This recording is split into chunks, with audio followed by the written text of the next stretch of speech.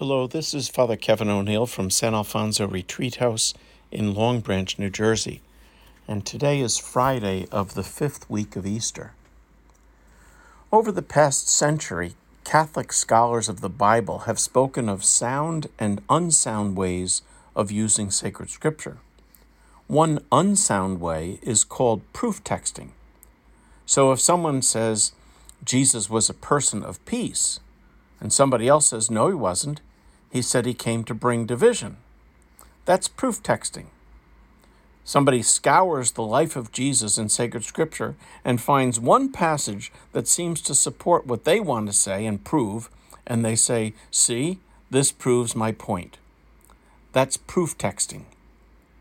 But you can't just pull one line of scripture out of context and make it say something that it doesn't mean to say. All of that being said, however, I think that there are some passages of Scripture that do capture all of who Jesus was and what his mission is, the one entrusted to us. And it's the one that we hear in today's gospel. Love one another as I have loved you. We're all familiar with the commandment, love your neighbor as yourself. I've often wondered if Jesus didn't intentionally change that to love one another as I have loved you, because we don't always love ourselves very well and might not love the other either. So Jesus says, love one another as I have loved you. And he goes on to speak of his kind of love, one that might even die out of love for one's friends. No greater love, he calls it. Love is one of those words that is easy to throw around, but difficult to live.